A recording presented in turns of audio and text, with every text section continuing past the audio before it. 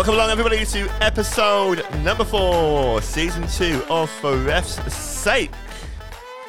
Joined once again by Luke Scott. Hello, Luke. Hi, Wayne. Thank you for clipping the clips from last week. It was much appreciated. Not a problem, mate. Thought it was important the listeners understand what we have to put up with on a weekly basis. Yeah, it's true. We have got part 2 of the Andy Woolmer interview this week. Really interesting insight to what he has experienced as a match official. We've also got a minute to win it. Can Luke Scott be knocked off the top of the leaderboard? And we'll also be talking about a few controversial decisions that have been happening over the weekend. Controversial in some people's eyes and not in others. So yeah, join us. It's Tuesday if you're listening to this, and I'm hoping that you are enjoying our second season. Don't forget, we are on all of the social media channels, and we're also on Spotify, on Apple Podcasts, and also on Amazon. Give us a rating if you think we're really good, and if you don't bother.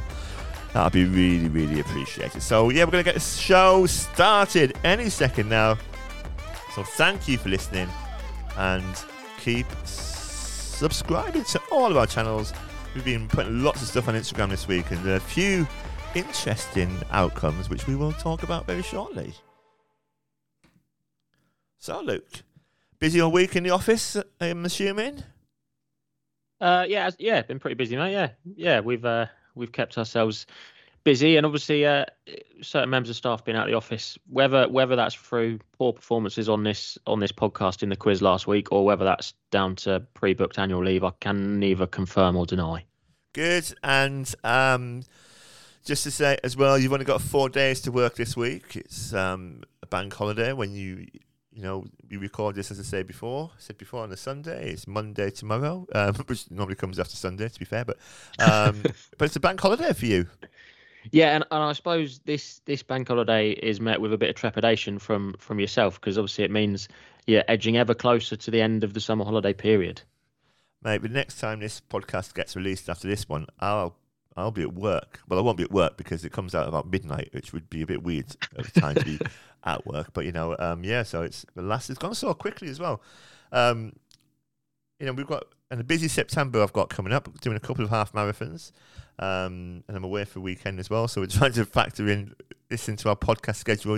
This is the organic nature of podcasting as volunteers and what have you, because we've always got to fit in, and most of the time we're all right, but we've even got interviews in the bank almost, haven't we? We have this season, yeah, which is very surprising for us. It is very surprising. So, where shall we start? Let's start with today's games, so Sunday's games when this is recorded, and we saw a couple of decisions in the Newcastle versus Liverpool game. Let's talk about the first one. The first one being the Trent Alexander-Arnold non-red card and the first yellow card. So what was your take on that? Difficult for me to comment, because I was coming back from West Lodge Farm when those decisions happened. But I can talk from having listened to it on BBC Radio 5 Live, which actually the coverage was pretty poor because they didn't really know what the first caution was for. They suggested that Trent had got caution for being pushed by Gordon, whatever his name is, Gordon, which obviously that wasn't the case. So I've later established that he was cautioned for, I believe, holding onto the ball. I don't know if you saw it and could shed a bit more light on that one. I will do, and I think the person you were thinking of there was James Alexander-Gordon, which was kind of a mixture of Trent Alexander and Gordon. I can't even remember his first name. So that's how clued up we are. But anyway, but I have seen the second offence, which everyone was suggesting is a cautionable offence and should have resulted in a second caution.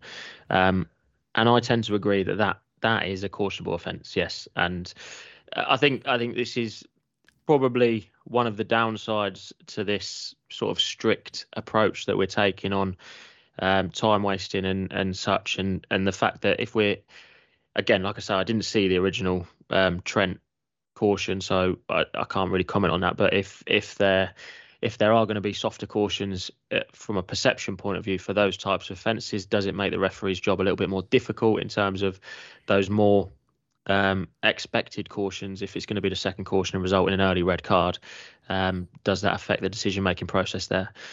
It's one that everyone's gonna have to get used to, I guess, in terms of the players get used to the not to do the time wasting stuff, but also the referees if they do, and that's their first caution. Gone are the days probably where, as referees, we always hope that first caution is a stone wall, so that nobody can complain about the red card when it does come for a second caution. I mean, you've done really well to talk there for about 30 seconds on an incident that you haven't seen, so I'll fill in the blanks for you. So basically, what happened was. There was a throw in. Alexander Arnold, he kind of gets. I don't want to say shoved because I think shoved is more of a nudge, and he kind of skims or slides across the floor. Now, I can understand why people think it was a foul, and to be fair, it probably is a foul. Okay, but then what happens then is he gets the ball. And he just throws. The Newcastle player is going to get the ball, and he picks the ball up and just throws it away. Which it's not a surprise then to see he's been cautioned for that. So I had a bit of an argument with a friend from cricket today about this, and they were blaming people left, right, and centre. And I said to him, well, whatever the decision, that player, the Liverpool player, a professional footballer, he knows the outcome of what he's going to do if he does it, and he did it. So you can't argue, No.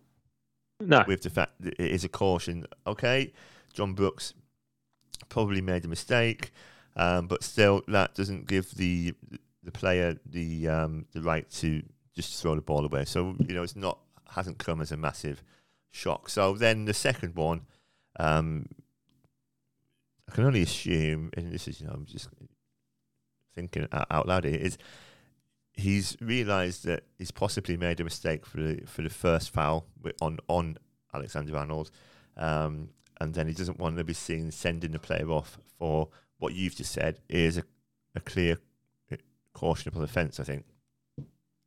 Yeah, absolutely. Yeah. So, I mean, I think what you've said spot on. Whether there was a foul on Trent in the build-up to that first instant or not doesn't mean he can just throw the ball away. And if it's as clear-cut as that, then yeah, the first caution, absolutely, in this day and age, is a caution. It might be one that perhaps in previous seasons we'd expect a little bit more management on, particularly in an early stages of the game. But as we all know, and is well highlighted by the media, that doesn't happen this season. That can't happen this season, and it's going to be a yellow card. So yeah, I think probably Trent probably should have been sent off on the basis that second one was certainly a cautionable offence. Interestingly, though, on the Instagram poll that we put up, it was about 63%, 67% saying yes, it was a caution, and a few people from who refereed at the higher levels of the game not thinking it was a caution. So I'd be interested to know why they think that. Moving on now, I don't know if you weren't watching it, but I turned it on. I was looking after the kids today, babysitting, doing the dad thing, and I saw a few. I think it was a message from Cookie saying about Alexander Arnold. So I turned the TV on, watched a bit, and just getting to half time. And then by that point, Virgil van Dijk had been sent off as well. Now, there was no kind of debate in terms of our viewers on Instagram. We had 100% success rate of sending them off. Literally, not one person thought it wasn't a red card. I know Jamie Carragher didn't think it was a red card because he was having a little rant at half time about it. But you've seen the incident? Yeah. I got back from West Lodge Farm around sort of halfway through the first half, so I have seen that incident, and I mean, I don't understand what all the controversy is on Twitter. It's a foul. It's a red card. I mean, fair play to John Brooks. He's got it right, and I don't want to do him a disservice by saying this, but it's a relatively straightforward decision. I don't get it. I didn't see Jamie Carragher's run at half time, so I don't know what he's possibly moaning about. I did see Gary Lineker on Twitter suggesting the fact that not Trent, Virgil van Dijk got the ball, so it can't possibly be a foul. But I mean, he's literally kicked both of Isak's legs out of the way to get to the ball. So quite what Gary Lineker's watching, I don't know, and maybe you can shed some light on Jamie Carragher's frustrations. I don't really get that. Yeah. Carragher was just talking about him not having control of the ball, but if he hadn't fouled him, the next stage was to him to have a shot on goal, which is an obvious goal scoring opportunity, as we both know. Now, I put another one on last night with the red card. I think it was Worrell for Nottingham Forest, and I know that Gary Lineker, I watched Match of the Day last night or some of it, and Lineker was saying that Steve Cooper, who incidentally is the son of Keith Cooper, I think, who used to be a Premiership referee, or was a referee at the top level anyway, and they were saying that they were going to put in an official complaint about Stuart Atwell and a team of officials for the two incidents in that game. So the first one was the penalty decision for Rashford. I know I've seen the Instagram results. I know you think it was a penalty, but I put three options on there. There's a penalty, a dive, or neither, which I thought, I'm going to add that one in because there's obviously contact there. Was it enough for him to go and be so theatrical? I think the words used on Match of the Day was he was very clever with it. So why are you thinking it was a penalty? And this also goes back to the thing I said last week with the Liverpool penalty, which which was what some people call a soft penalty, and I said yes last week. So I don't want to contradict myself. That Liverpool was a penalty, although I can see why some people on the Manchester United one don't think it was a penalty. What were your thoughts? Firstly, it can't be simulation because there is contact.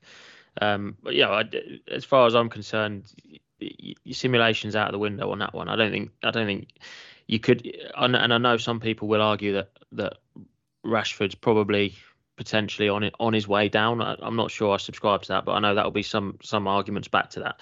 So I don't think it can. I don't think it can be simulation. For me, the contact. I don't know. I don't know who the Forest player is, but the contact from the defender's sort of right. I think it's his right thigh. When you see it from that angle, from sort of behind Rashford when he's running in, there is clear contact. There is clear contact there. Now, it's not for me. I don't think it's even a case of one of those examples where is the contact significant enough for him to go down. I think the speed at which he's running and the point of contact, Rashford's foot is sort of mid-running motion and is quite high, and that contact to me has nudged Rashford's right foot into his left foot, and that's what's made him go down. So I think it's a penalty kick. I can understand it more. I've said about the old Virgil red card. For me that's stonewall. There's no other option. I can understand a little bit of debate around whether that should be a penalty kick or not, but for me there's enough contact there for that to be a penalty. If you don't like the way Rashford's gone about it, fine, but I still think there's enough contact there to justify giving a penalty. Once the on-field decision is a penalty, I don't think that's ever going to get overturned by VAR because there is contact and nobody can deny there's contact. So again, for Forest to want to put in an official complaint, I think they're clutching at straws a little bit. It's definitely not a clear and obvious error. It's as we always talk about, mate, it's a subjective call. And there will be people that listen to this back and go, "Oh no, Luke's called that wrong. Rashford's bought that contact." Fine, but there is contact. So in no world is it an obvious mistake that the referee's got wrong. But then, okay, that's fine. I get that. We'll park that one to one side, and it's one of those. I think as well, if it hadn't been given, I don't think VAR would have got necessarily involved in it. No, I'd agree with that. Yeah. But anyway, let's move on to the other decision that they're not happy with the Dogso. So the denial of an obvious goal scoring opportunity, which was, you could argue, has changed the nature of the game. I mean, it's easy to say that because you don't know what's going to happen. But looking on our Instagram thing again, we had 43% thinking it was a Dogso, which is interesting. and 57% who didn't. And we're getting decent numbers here with numbers, but it's also it's still representative of that decision. So you don't think it was a dog so, I believe. I'm talking about the Man United Forest one here. Yeah, you don't think it is because you voted no. Yeah, no, I'm going to explain why. Okay. I don't think that's a dogzo outside of the professional game. No, and it was a bit of a. It was I don't know if sometimes if a still image distorts the decision, but if you look at the still image and if you look on our Instagram page, well, you won't hear this because it's on Tuesday, but anyway, for me, I agree with you. I don't think it is a dog so, and I'd be interested to see as I put on Instagram whether it will get overturned or not. Don't get me wrong, mate. I think in the Premier League that is denying of an obvious goal scoring. Oh, you think so? And again, people will come back to me and say, well, there's not one set of laws for the Premier League and another set of laws for outside of it. And I entirely agree with that. But one of the key factors in a denying an obvious goal scoring opportunity decision is the ability of the players. And the ability of the players in the professional game is actually, I would expect that to be a denying obvious goal scoring opportunity. If you take that down to grassroots level, I think in the professional game, you're more likely to see red cards for further out. As you move down the levels, it's a lot more difficult for you to justify that an obvious goal scoring opportunity is going to happen next when you're 30, 25 yards out. And I think that plays a part. Okay, so as I said, the still is a bit, it can distort things. But do you not think that the player's not in control of the ball? And do you not think the ball is quite far away from the attacker? So are you saying to me that if you've got a player for, I don't know, Daventry Town or other teams are available, who's rapid, right? Yeah. You're still not giving that then? Well, obviously that comes into it. So control of the ball is key, but also if they don't have control of the ball, possibility of them gaining control of the ball. And I think in that example in the United game yesterday, I think the chances are he would have regained possession of that ball if he wasn't fouled. So therefore, if he did regain, which I think he was going to, the next thing he was going to do was take a shot. So it's denying obvious goal scoring opportunity. Now, every situation is unique. If you take your Daventry Town example, if you have got a player up top for Daventry who's rapid, and you find yourself in that same situation, all of those factors are still relevant, but you just have to take into account the ability of those players. Okay, I mean we can agree to disagree, which is fine. Did you watch any of Match of the Day last night? Yeah. Going back to that Rashford thing, I thought, so when I this is how prepared we are these days. When I'm watching it, sometimes I'll scribble stuff down, but then the next day I've normally forgotten what it means. But do you think that I've put down here? Do you think now, genuinely, do you think that players? I'm talking probably about the professional level. Do you think they practice falling and diving?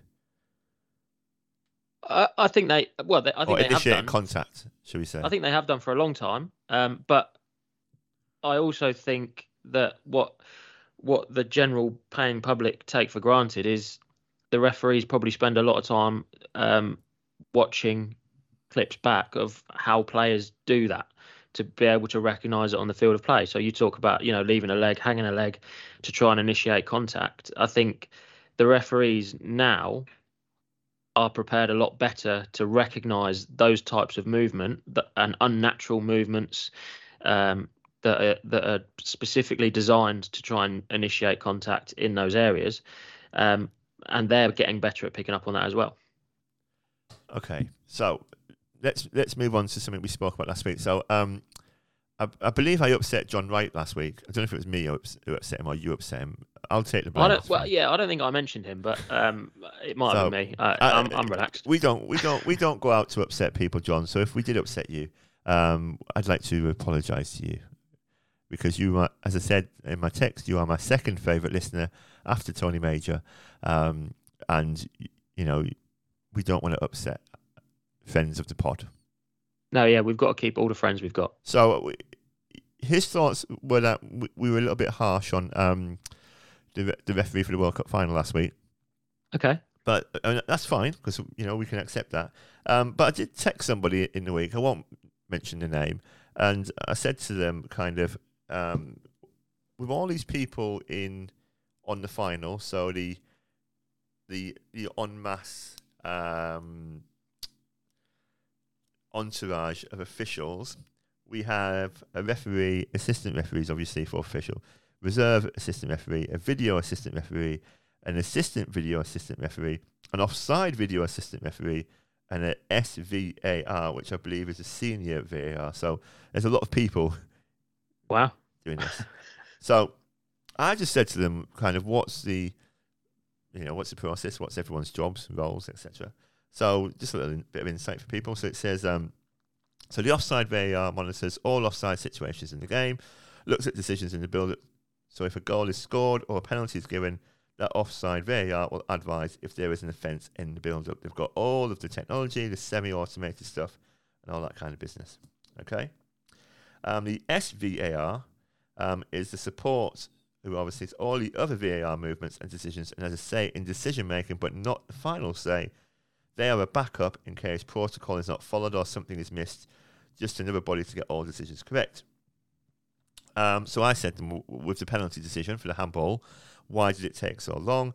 They said, well, possibly just to double check everything. So no, he wasn't sure about the delay on the screen because he thought the referee might have been asking questions. And then he said that the final decision on the screen would have been the referees, but firstly, the VAR have to come and invite them in first. So that's a little bit of an insight of all these different people doing all kind of different roles and stuff. I thought that was quite interesting. Yeah, no, definitely. And, I think that those types of processes don't get enough airtime in the media for people to be able to understand them. We still get the comments around, this incident wasn't even checked. Well, that's absolute nonsense. Every incident is checked. Those guys don't just sit there and then wait for the ref to go, do you mind just double checking that? They're sat there watching everything that happens, and everything that happens will be rewatched and just double checked, whether it instigates a formal VAR check or not. In terms of when the media get a little notification on their screen saying VAR check in progress, then not everything meets that threshold, but everything is checked by those people, and to make sure that they're happy with what's been given. And still people don't like VAR, but anyway. So John, as I said, I appreciate that you think that we were a bit harsh on the referee last week, but just a little bit of process and stuff for you to think about, I suppose. Which brought me down to something else I watched on Match of the Day last night. What a great beard Ashley Williams has got, by the way. Oh, stunning. I don't think there's enough beards in football. Right. Who do you think? I put this on Facebook a few years ago about the best sportsman with a beard. And I still go back to Botham. I think Ian Botham was brilliant, probably before your time. But also, well, I was going to Moeen Ali's got a decent one at the minute. Good. Not many football referees or beards in the top levels of the game. I don't know why that is. Also, I noted that Fabio Vieira, who I think he plays for Fulham, he's got a goatee. There's not many goatees around these days either. Yeah, I have to say I don't know who you're talking about, so I can't possibly offer any insight. Okay. And also, one thing that should be removed from football, so I don't know if there's anything that you'd like to get removed from football, but one thing I would think should definitely be removed, and I'm talking about stadium bans here, is grown men, possibly of the overweight variety, who take their shirts off at football matches to reveal their upper torso to the whole of the country. Yeah, plenty of that in the Liverpool game earlier, wasn't there? I did note that, and normally it's Newcastle fans who do it, and on this occasion, normally, yeah. It was a Liverpool fan. Although Nunez, is that the guy who scored the 2 goals? Is that him? Correct, yeah. Yeah, not in my dream team, by the way, but we won't talk about that. He was very obviously blowing kisses and stuff to the Newcastle fans, which I thought was quite hilarious, to be honest, being a Middlesbrough fan. So there you go. So we have got Mr. Woolmer. Mr. Woolmer is going to take part in our second interview with him.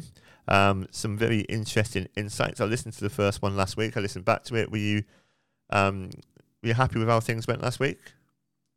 Oh yeah, I mean, I think Andy's always an interesting character to talk to.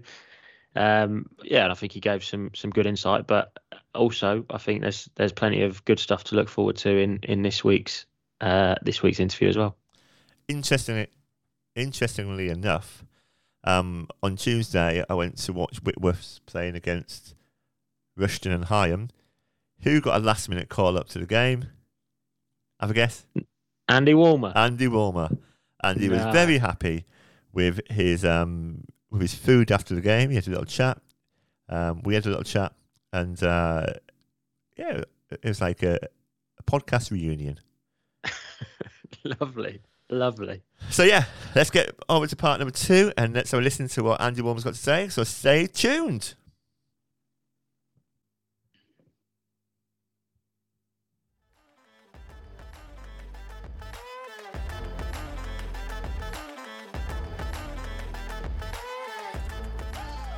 So welcome back to part 2 of For Ref's Sake, and we have got part 2 again. Part 2 of the Andy Woolmer experience. After our interview a little while ago, we've invited Andy back onto the show because we didn't get to the second part, did we, Luke? We didn't. No, too much to talk about, not enough time. And I did a lot of talking, so I'm happy for you to get involved this time, if you so wish. Absolutely. And so welcome back, Andy. All good? All good. Still enjoying a bit of refereeing here and there? Certainly am. Yeah, certainly am. So have you been missing it? Since the end of last season. You came back and you've been doing a few Spartan games, I believe. That's correct. Yeah. Have you been missing the football? Is that why you came back? Yeah, I think you do, don't you? I think it's just built in your culture. I think Saturday afternoon, 3:00 kickoffs. It's built into you, and it's very difficult to move away from that. The whole aspect of it: training the day before, doing your game, warming down, chatting to mates about how the games are gone. It's brilliant. Did Sharon say you were going to IKEA? Is that what? Come on, Andy, get in the car. We're gonna go get a new wardrobe.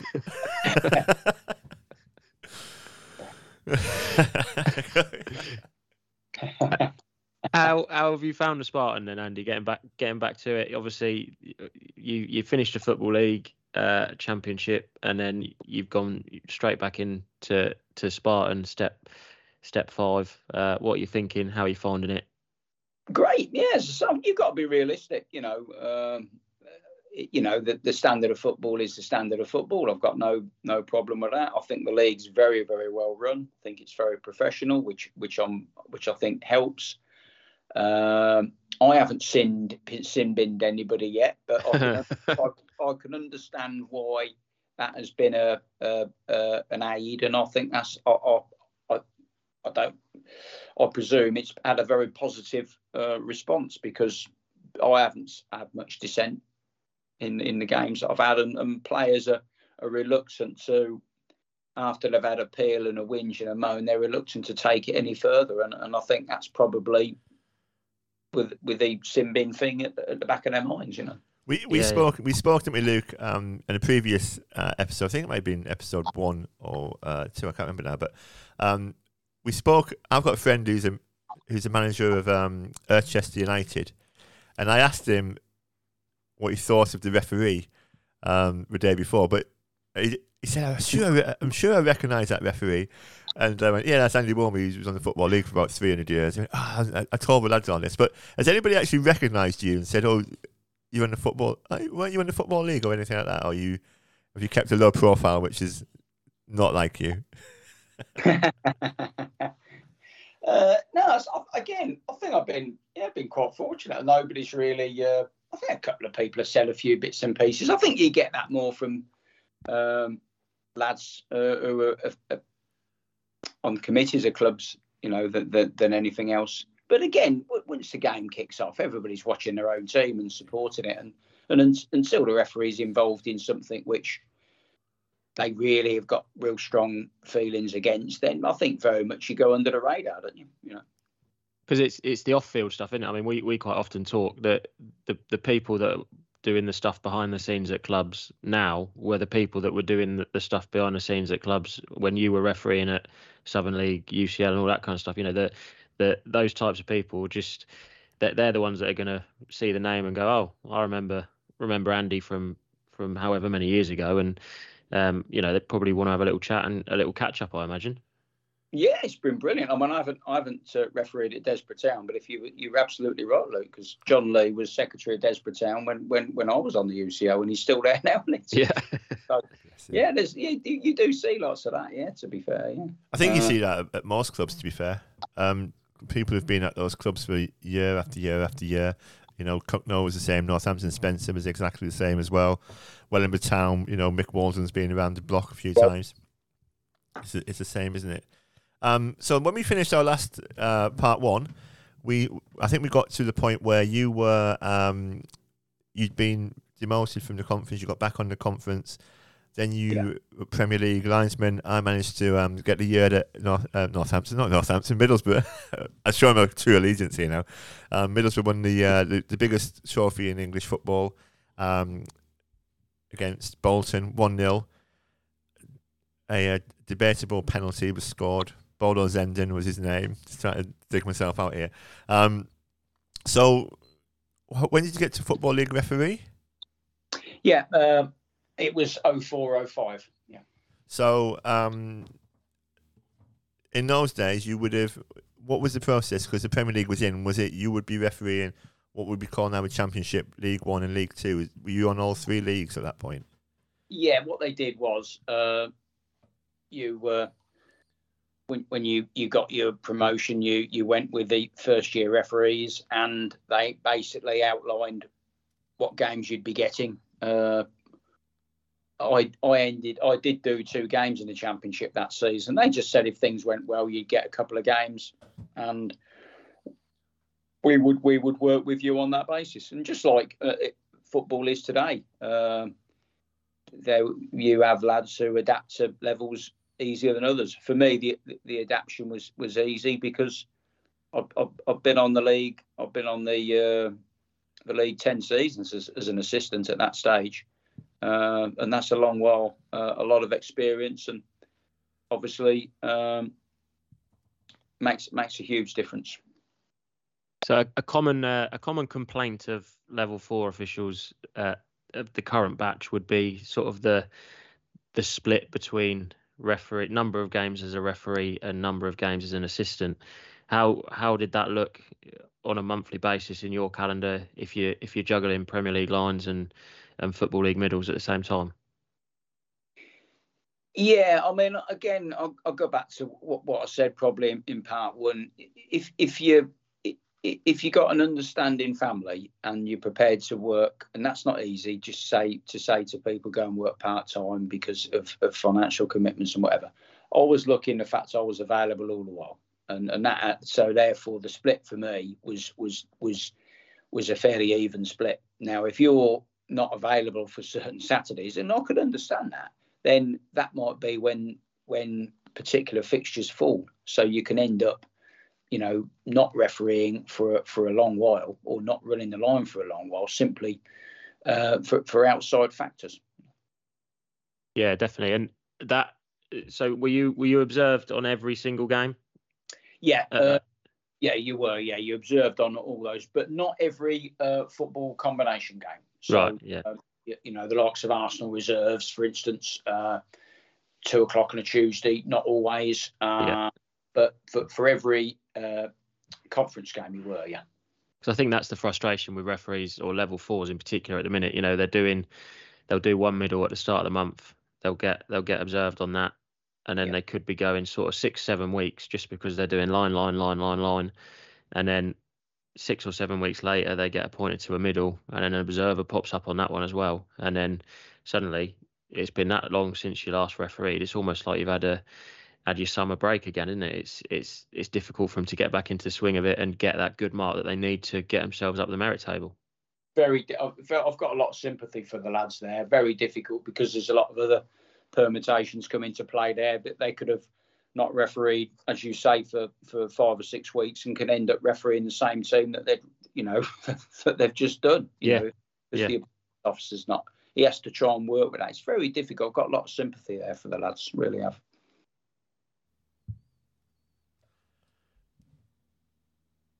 Put you into silence there, Luke, for a second. I thought you'd fallen asleep or something. Well, I thought you were moving to the mic, so I left. I was. Seamless this is. So, amazing career in the Football League as a referee. Thank you. I mean, it is, isn't it? Not just because you're here. We've said this, many times. I've had some very kind words, when I retired, and I really appreciate the people that have took time to send those out. Thank you.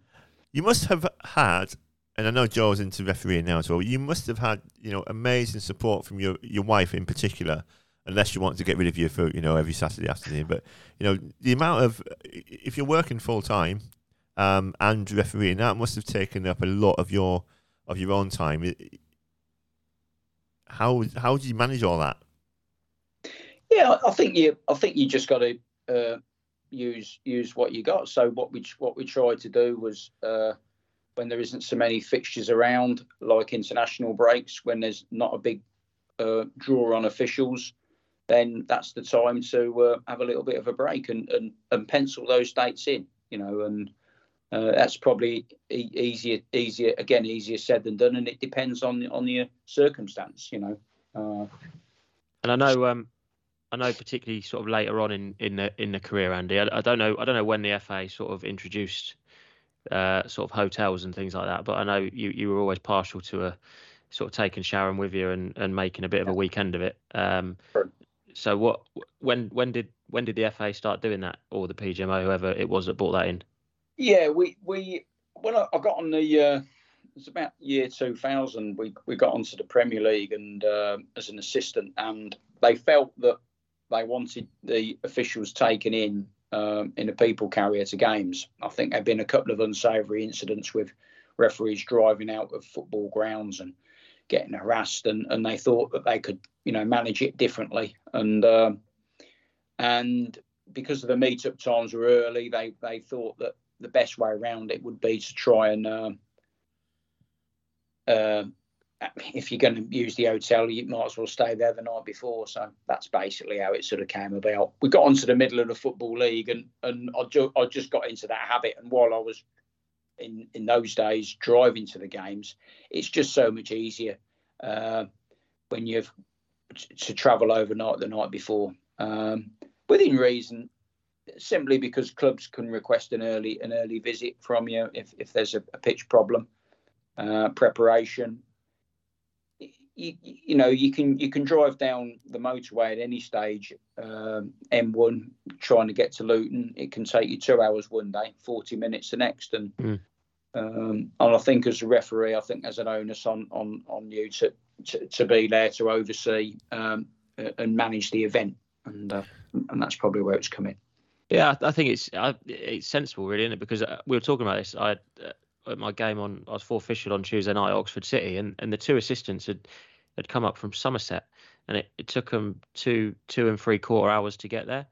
And we're just talking about the challenges that provides. In the warm up, particularly, you got to take things a little bit slower. You got to give yourself enough time to loosen off after spending that amount of time in a car driving. And what people don't probably think about is, at football league level, the distances, if you've been appointed to Plymouth, you don't want to be driving down there on the morning of, worrying about traffic, worrying about what time you're going to get there. You just want to wake up and be where you need to be, ready to go, and just make that whole process a lot easier for you, so that you can get the best possible performance for the game, really. Fully agree, Luke. I think, and again, I feel sympathy for the lads there who travelled up from Somerset, because it's a 2 hour, 2 3/4 hour, and they've got the same journey on the way back. And yeah, on a Tuesday night as well. It's a bit much, isn't it? I mean, did they put an announcement on the tannoy to get 2 competent assistants on the line just in case they didn't turn up? Did you see that thing a couple of weeks ago? I think it was at Portsmouth, where the assistant got injured. The 4th official took over, and then the fourth official, who was the assistant, also got injured. So they were getting people out the crowd. Was that the same with you? Like, come on, we can't have Luke Scott back on the line. I think I just made it clear to them not to go down because there'd be no hope. My other concern from that little conversation, Andy, was the fact that you might have been taking Sharon for a hotel visit to Luton, which is not, the most salubrious of towns. Like I say, there comes a bit of a. We always used to say round about 80, 90 miles. Anything over that, then you start thinking about the logistics of overnight. I mean, if ever Middlesbrough was on the horizon, Andy, I know a nice few places in Middlesbrough, which I'm sure you've experienced as well, I believe. That's correct. Yeah, we always used to like to. We used to like to stay in that lovely village of Yarm, just outside, which I'm sure you know very well. Luke. Very well. Not as well as I know as that lovely place in Marton, near the pub next to the coffee shop. What a place that is. Well, yes, we did have to avoid a couple of places, Red County and one of them. So anyway, Andy, we let's get back on track and forget about that night in Middlesbrough. We talked in the last episode about your interview to Football League, and obviously you mentioned that you failed one, and then obviously next time around you got on. What was the process like for you when the SG2 opportunity came about, and how did that work from your perspective when they introduced that group? Yeah, it was talked about and mentioned for 2 or 3 seasons leading up to it. It was well documented within the football parlours, the refereeing talk at the time, and it was introduced very professionally, I must admit. The process was you have had to have refereed a certain amount of championship games, and if you did, you were then invited for an assessment, both physically in terms of your capabilities, because they wanted to increase the fitness levels, rightly so as well, because it would be professional, and therefore there would be a greater onus on being just making the fitness things a little bit tighter, a little bit harder, times a little bit more difficult, and then there was obviously the technical side where we had several modules which we had to go through, and that was done very professionally. It was done at Warwick University, where you were interviewed. You had a role play situation where a manager would come in and dispute a decision with you after the game. You had a laws-based test, but you also had a test based on current league regulations and how you would deal with the late arrival of team sheets, how you would cope with a team arriving late, who would you keep informed, or how would you manage particular situations, and it was done very well, to be fair. So I suppose that quite a big contrast between that original Football League interview and the SG2 process. Oh, huge. Oh, yeah, completely different. Yeah, completely different. And I think that's important to highlight because, like, obviously speaking to Ollie in the office about his selection day when he went for the 2A selection day, and then obviously the Elite Referee Development Program selection day as well, and some of the stuff they put him through, it seems like a really thorough but very grueling process from a referee's point of view, and I think that those processes don't get enough airtime within the referee community, never mind the football community, because anybody who can get through all of those hoops that they're asking him to jump through on those days and do it to an adequate standard in the opinion of the PGMO or whoever's running the day, fair play to them, because there's a lot of things to do, and a lot of pressure on those individuals as well. And I think as a refereeing community, we need to understand that it's not a case of it's really easy at the top, but also as a football community, the clubs and the teams involved in the Championship and Football League need to know what the process is and how difficult it is for referees to move through the ladder nowadays.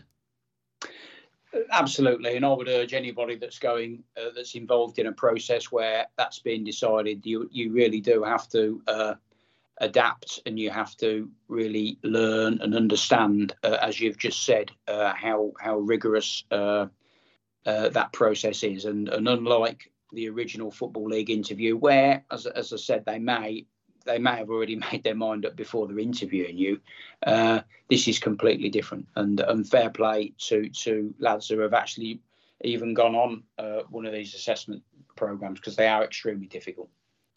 So, I hope you don't mind me asking, but there must have been a decision to make about, because you were working until the last few years of your career. Was there a decision to make of leaving your job and becoming a full-time referee? How did that work?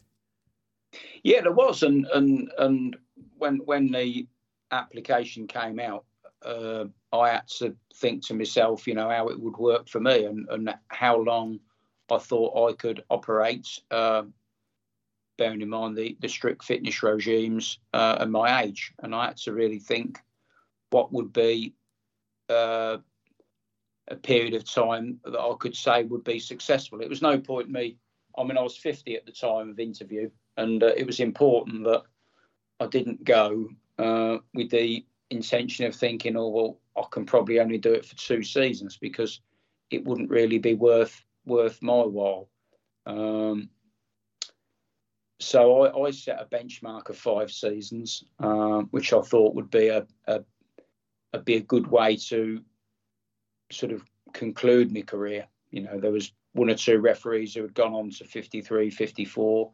I believed at the time I could referee till I was 55. And I set my stall out in terms of fitness, in terms of lifestyle, diet, nutrition, so that I could get 5 seasons. I was very fortunate that I managed to get 7. But, and how sorry, Luke, I've got to ask this question because I forget it. Because your fitness for a 57-year-old was ridiculous. And it was a common thing, wasn't it, Luke, around the circuit of, there's 30, 40. What changed from when you were refereeing when you were in your 30s, 40s, to being able to do that mid-50s? What was the change? The change was we were I was on the line in the Premier League at the time, round about, I would say, 2001, 2002. Keith Hackett said that he wished to... there was always talk about the age limit being taken out of football, and he felt that 48, 49 was something that would be difficult to stick to, because of current arbitration at the time within society, age limits and whatever. So the age thing was stopped round about the same time as the fitness levels were making it more difficult. But what were your personal changes? Did you have to change a lot of stuff to be able to? I mean, I'm not being funny. I'm mid-40s and I'm looking at you now and I'm thinking, bloody hell, he can still run around the park. What did you have to change as you got into the kind of autumn of your career, should we say? Yeah, you've got to just buy into the strength and conditioning work. It's not just a case of just doing it thinking, oh well, I can get away with it. You just have to do all that work. You have to, diet and nutrition is probably is more important than anything, probably. And seeing a lot of Luke Scott in the gym at Virgin, was that a motivation? Definitely, yeah, because they were in there. Him and Rob were in there before me. I can assure you that I wasn't giving Andy motivation. It might have been the other way around, but these lads were right on it. Sorry, Luke. I know I interrupted you there, but I just wanted to get that point out because I'd written it down on my book, my special book. Yeah, no, mine was a very simple question of how close were we to an 8th season? Was it easy decision or? No, the sprint times had come down from 590 to from 595 to 590, and the run time was another second taken off of that. It became 15:15. My personal bests for the sprints were 594, 593. So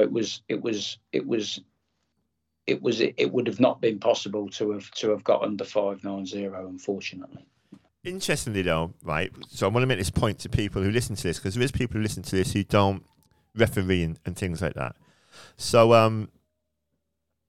can you just go through what the fitness test is for that level of football? And I'm just going to shut my kitchen door because the fireworks are going off down the racecourse, and the dog doesn't like it. All right. Well, and I'm going to go and charge my mobile phone as well. So, this is what we're talking about. So while you do that, I'm going to close the door. Luke, you just recap on what we've done so far. We'll be laughing. We'll reconvene in a second. Okay. Absolute chaos. But so far, enjoying Andy's input. Wayne set us up to find out about the fitness test, which I think will be topical because a lot of people like to criticise people's physiques and particularly Premier League referees. But I'm sure Andy will touch upon if there is a difference between SG2 and SG1, what that difference is, and what those referees have to achieve in terms of their fitness levels, and there's other requirements alongside it as well, which I'm sure Andy will touch upon in terms of body fat and things like that, and perhaps how strict and stringently those are enforced as well.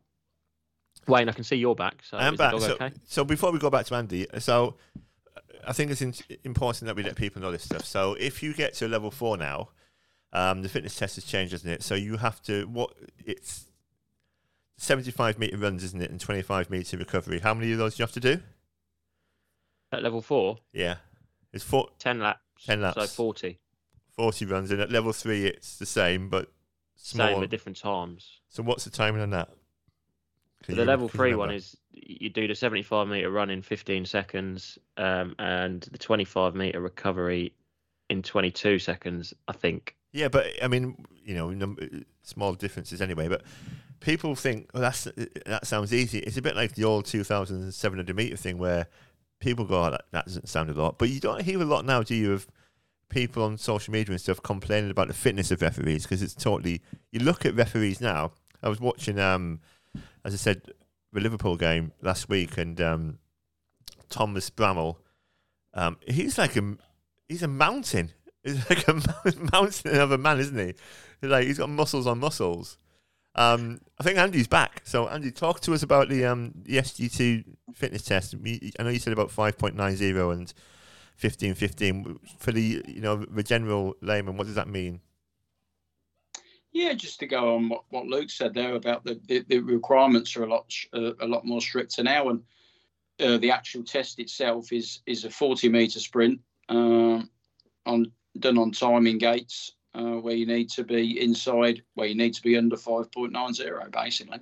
How many times do you have to do that? You do 4 of those. Right, and then the 15:15. What's that?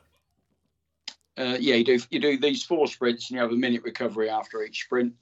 You then have about 5 minutes, and then you go and do the 75-metre run in 15 seconds, and the 25-metre recovery also in 15 seconds.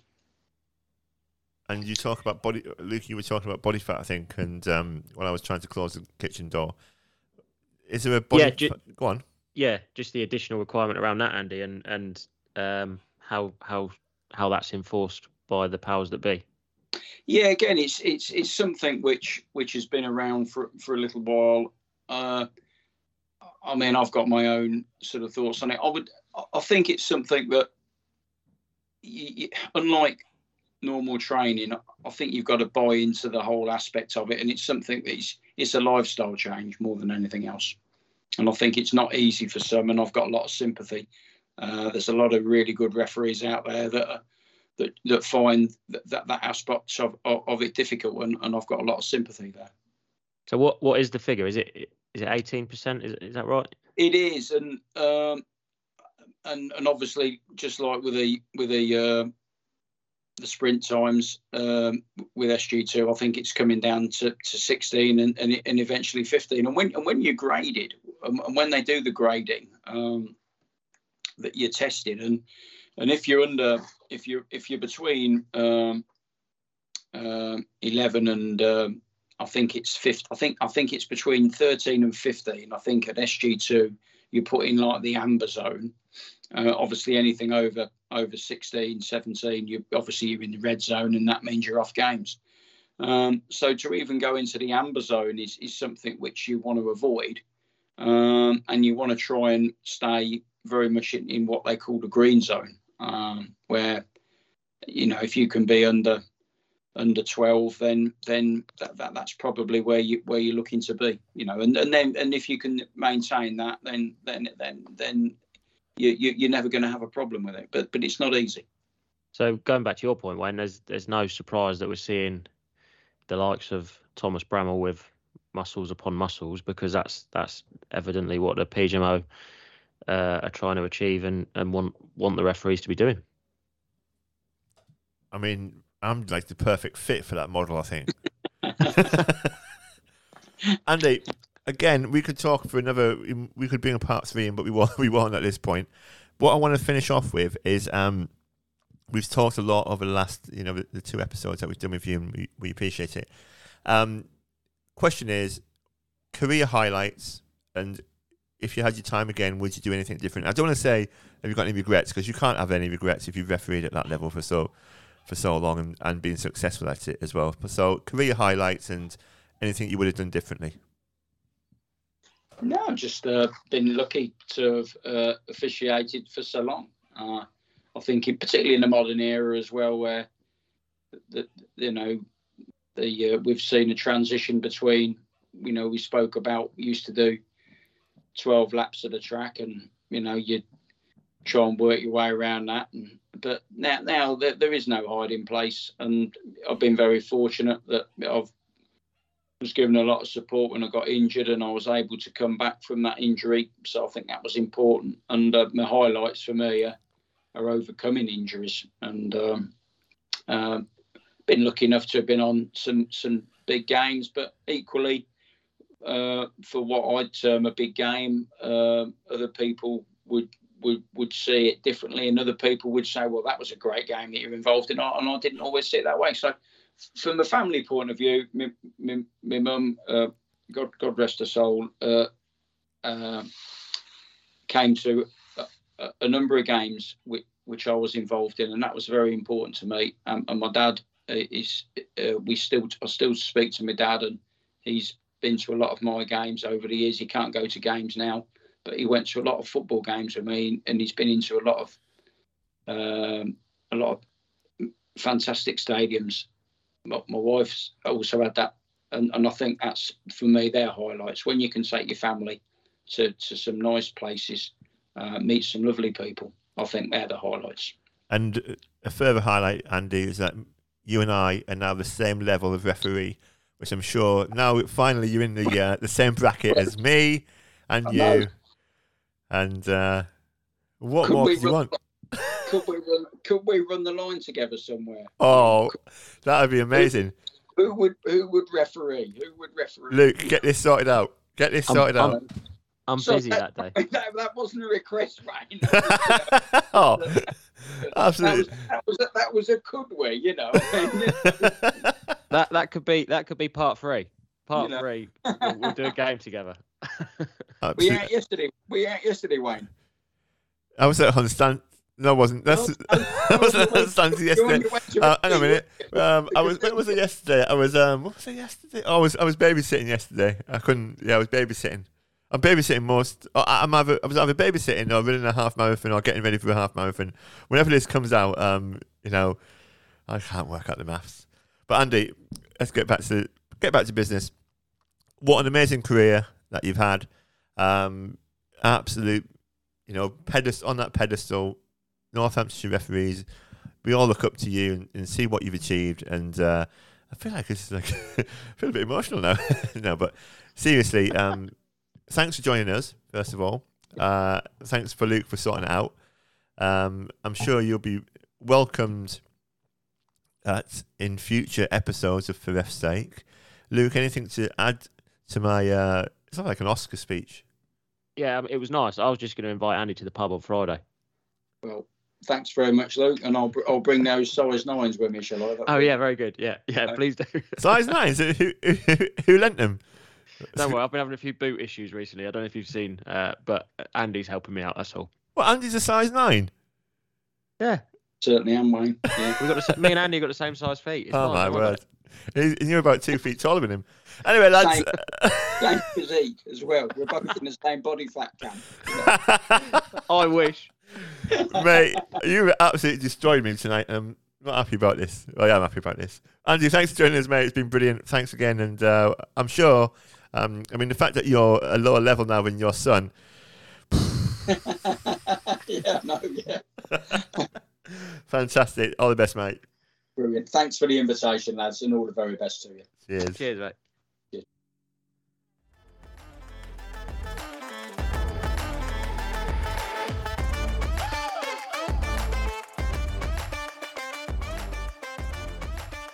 Okay, so welcome back to part number 3 of For Ref's Sake, episode number 4.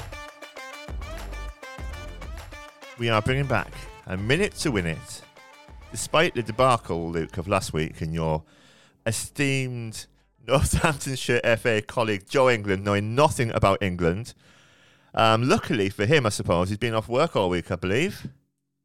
Yeah, so he could hide from the shame, but I don't think the shame should be exclusively on him, And our friend and colleague Ollie Mackey took the test before the release of the podcast, so on the Monday in the office, and he only got 3. So either it was really difficult, mate, or I just work with morons. I know what I think, but I'll leave that to the listener's interpretation. Did Ollie Mackey get Gareth Southgate? Oh, mate, he struggled. So we are joined on this episode of A Minute to Win It by the one and only previous guest of ours, Harry Price. Good evening, Harry. Hello. Oh, hello. Yeah, you can normally when that question or that statement's made, you respond. Were you busy with Pam or something? Little For Ref's Sake joke. No, luckily I'm not on the bus on the way home this time. Not on the bus. Yeah, I'm at home now, so it should be a bit more quieter. That was an interesting interview we had last year with all you and Pam as your little sidekick. But anyway, Harry, we've invited you on the show to do obviously the little quiz. But I understand you had an interesting experience yesterday on your National League debut of holding up boards and making cups of tea. Yeah, it was definitely an experience to remember. So just give us a quick rundown of what happened, the brief synopsis. You don't have to go through the whole story. Yeah, so it was, as you said, it was my first National League game, Ebbsfleet versus Kidderminster. It was a really good experience. To cut a long story short, in the 30 minutes into the second half, the referee has felt a tweak in his calf and has said to me over the comms that he's unable to continue. So it basically meant me having to quickly get changed in the tunnel, whipping off a tracksuit and swapping over kits and stuff like that and getting everything jotted down to take over for the rest of the second half and the 8 minutes that we had to play overtime as well. Bit of a nerve-wracking experience, really. So when you say jotting everything down, I'm assuming you had everything jotted down already, Harry, yeah? I did on a bit of card that we get given, but in terms of the notebook side of things, mine was completely blank, so I had to borrow his. Good swerve on that. I like that. Good swerve. So, how many people were in the crowd? Well, if I'm going off Twitter, it's 1,300 people. It was. I wonder. I don't know if you ever read the non-league paper, Luke. I probably wouldn't if I was you, because sometimes it mentions the referee from the non-league games. But normally they give like a rating out of 10 for the referee. I wonder if Pricey got the rating, or old Jamie got the rating for the first 75. Did you have a stunning 15 minutes, Pricey? Was that how it went? Well, apparently in the first half it was a 6 out of 10, and then the last 15 minutes it was a 10 out of 10. So I don't know what happened there. Don't think you could count up to that number, to be honest, but there we go. Anything from you, Luke, on that? Yeah, I've got a few questions. Firstly, what was the process for coming on? How did the communications go? Yeah, so he did a sprint down to the box, and he come over the comms, and he said Harry, get warm. I think I've just felt a tweak, and I was kind of a little bit like, what do I have to do here then? Because I thought my first National League game, I thought, does he want me to go and warm up with the subs? Does he want me to just do a couple of stretches where I'm stood? So I kind of just held off for a minute, and then it wasn't till he then, like a couple of seconds later, he come back over the comms and he said, I'm definitely going to need to come off now. Go and warm up down the side and come back, and I'll meet you in the middle. And that's what we've done. Went down the tunnel, and it was, quick change of everything over. Because some referees apparently like to have the comms set to you push the button to talk, and some like to have a running commentary and then you push to silent or something. Yeah. So we had to change all that over, which was a bit of a faff. But we did it calmly, and it was all good in the end. So just to clarify, you popped yourself off down the touchline and did a little bit of a warm up with the subs. Yeah, well, I jogged down to the corner flag, and I looked back over, and he was already walking over. And I thought, well, I better do a sprint to get back to the halfway line, because he was already walking over. I thought, I don't know what to do here. I thought, let's get back. I don't know if I was listening to this correctly, because I'm trying to watch the Athletics at the same time on the telly, but did you say you met him in the middle?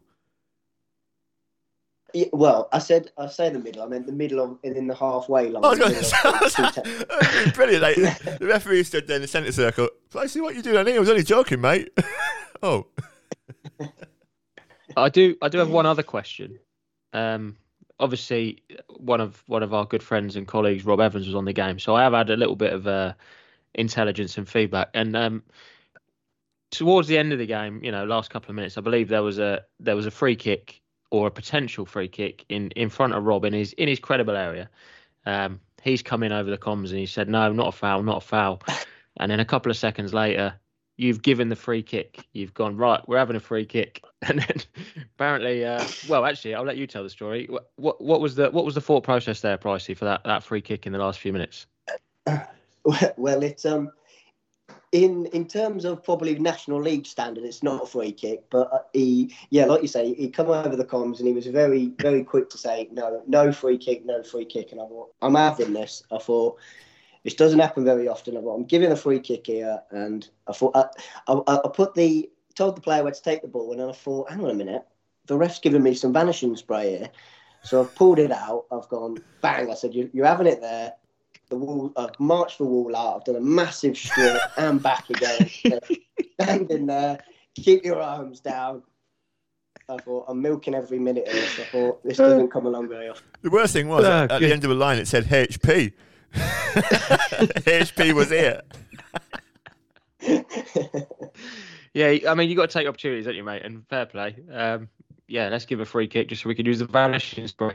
I was thinking... it was probably the thought process going back was actually Rob Evans is giving that decision, so I'm going to take over here. Rob said no foul, therefore it must be a foul. Yeah, actually, good logic there, Pricey. Don't mind that. And final thing, mate. Obviously, Observer was in the stand, as you mentioned. How was he? He was a decent bloke. He tried to crack a bit of banter before the game and at full time, considering the circumstances. But yeah, when I'd come on, we had a penalty claim in the first, I think it was first 5 minutes since I'd coming on, and I waved it away. But the claim was for a handball in the penalty area. I'd waved it away, and he come in basically at full time. He said he agreed with that, and he said, obviously he'll have to look at the footage and stuff, because we'd thought as a group that it had come off the player's head rather than hit his arm. But yeah, he was happy with that. But yeah, he was all right, to be fair. He probably one of the better observers I've come across. So KMD correct after only 15 minutes of refereeing. That's Football League material, that, mate. Yeah, I know. I said to him, if you want to put in a good word, do much appreciated. Did he ask you about penalty decisions and whether it should be a retake or an indirect free kick or a goal or not? Anything about that? No, unfortunately, that didn't come. We won't talk about that then again. We won't talk about. Funny enough, Wayne, the only reason he didn't give that penalty was because he just wasn't sure what the right restart was, if there was any infringements in the penalty kick. And we didn't even set that one up. That was just natural. Anyway, I'll walk right into that. Yeah, let's get on with this quiz, because this is almost like a double interview week, which we used to do at the first. We used to do in the first few episodes of For F's Sake, and then realised that we couldn't keep it up of trying to get 2 guests every week to come on. So it was just a kind of natural thing to talk. Like you've done a big thing, and your first national league game, you couldn't really make it up. But anyway, you understand the rules of the quiz, I'm assuming. If you're a regular listener to our episodes. Yep. Good. So there's 2 categories this week, as per usual. I don't know if you can see them on the screen. One of them is called In Your Socks, and one is Every 4 years. As you know, there'll be a massive siren at the end of this, and I don't know how to turn it down. But anyway, here we go.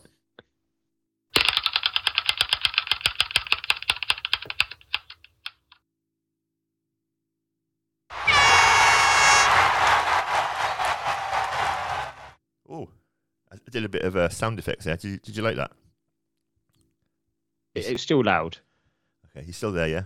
I'm just going to close that one off.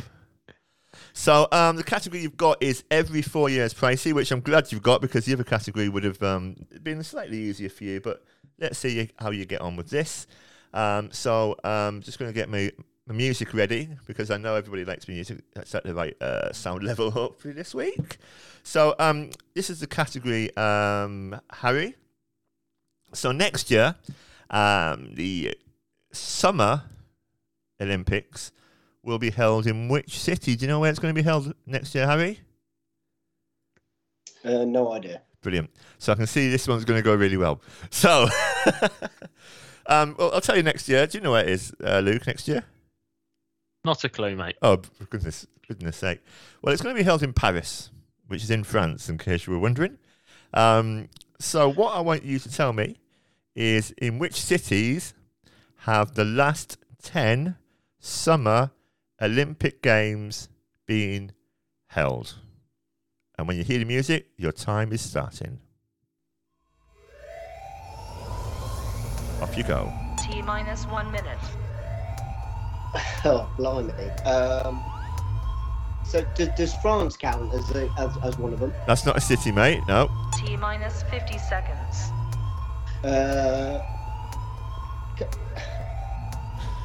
We're going to go for a 0 here. You can't get 0. That's T-minus not. Come on. 40 Think seconds. where it was in 2012, for instance. You were alive then. You'll know that one. London? T-minus 30 seconds. Think of big cities in the world. You must know where it went after London. Berlin? Germany? T-minus 20 seconds. Stockholm? 10, 9, 8, Athens? 7, 6, 5, 4, 3, 2, 1, 0. Antwerp? What was the last one you said? Antwerp. Antwerp? Is it Antwerp? That is a city, yeah. I should... Let me just close it off. Even YouTube's laughing at you. Oh, goodness me, what's happening there? Yeah, so, I mean, that was interesting. I'd just like to publicly apologise to Joe England after mocking him last week. that was a tough one, to be fair. I'm not really ever someone that watches the Olympics. Yeah, but mate, the fact you were struggling to get London. So on the count back, you got 2, and I think one of them was a lucky guess. So, the last one was in Tokyo. Then we've had Rio, and we've had So it went after London, wasn't it? Yeah, London. Before that was Beijing, Athens, which we got, Sydney, which was 96. 92 was at Atlanta. Then it was Barcelona, Seoul, which is in Korea, South Korea, in 1988. Basically, looking at your face, you're looking very confused. And before that was Los Angeles. Where did Antwerp come from, by the way? I don't know. You just said someone said think of cities, and I just thought, well, just start no. So, a 2 out of 10. Which is on the plus side, I'm still top. Yeah, I'm going to say you gave yourself 10 out of 10 for your performance on the pitch yesterday, and and then you've kind of evened yourself out with 2 out of 10 this episode. So, Pricey, thanks for joining us, mate. Next time I'm taking part in the quiz, I won't be calling you. All the best, mate. Yeah, cheers, guys. Cheers, Pricey.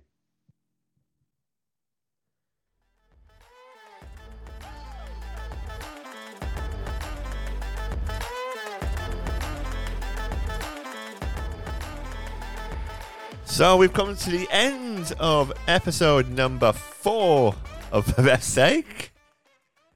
So another interesting chat there with Mr. Andy Woolmer.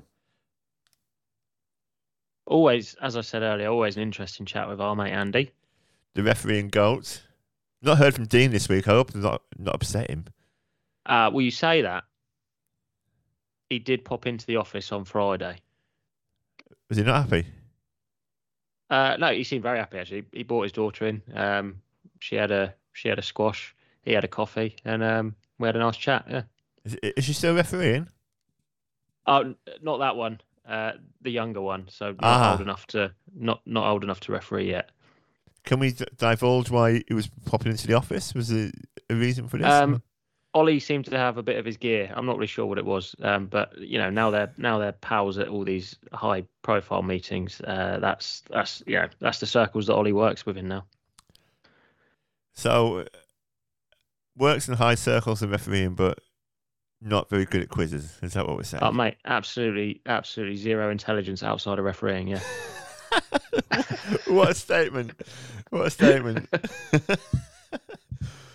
So, yeah, an end to episode number 4. Next week, we have got another special guest coming up. And I'm sure there'll be more comings and goings in the world of refereeing, shenanigans of what's happening in games and stuff like that. We didn't even mention the Cobblers today. The Cobblers won. Yeah, Sam Hoskins, once again, to the rescue. Super Sammy. Yeah. So, when you listen to this, Luke will have refereed another game. I'm sure he's got a game on Bank Holiday Monday. Yeah. It's been another interesting episode. So thanks for joining us on our little podcast. Our podcast is not one of those accounts on Twitter and X or whatever it's called where people are arguing with each other and defending referees to the hill. We call it, we think, as it is. I think we're quite fairly, balanced in our views, so hopefully you like that. We're getting lots and lots of interaction on our, Facebook and particularly our Instagram stuff. So we'll try and put more posts on there. But bear in mind that I've got to go back to work soon, so my time is limited. But thanks for joining us, everybody. We'll be back again next Tuesday for the next episode, where I can't even remember which number it is, so I'm not going to say. But have a great week, and we'll speak to you then, Luke. Thanks, everybody. Take care, everybody. Don't forget to subscribe.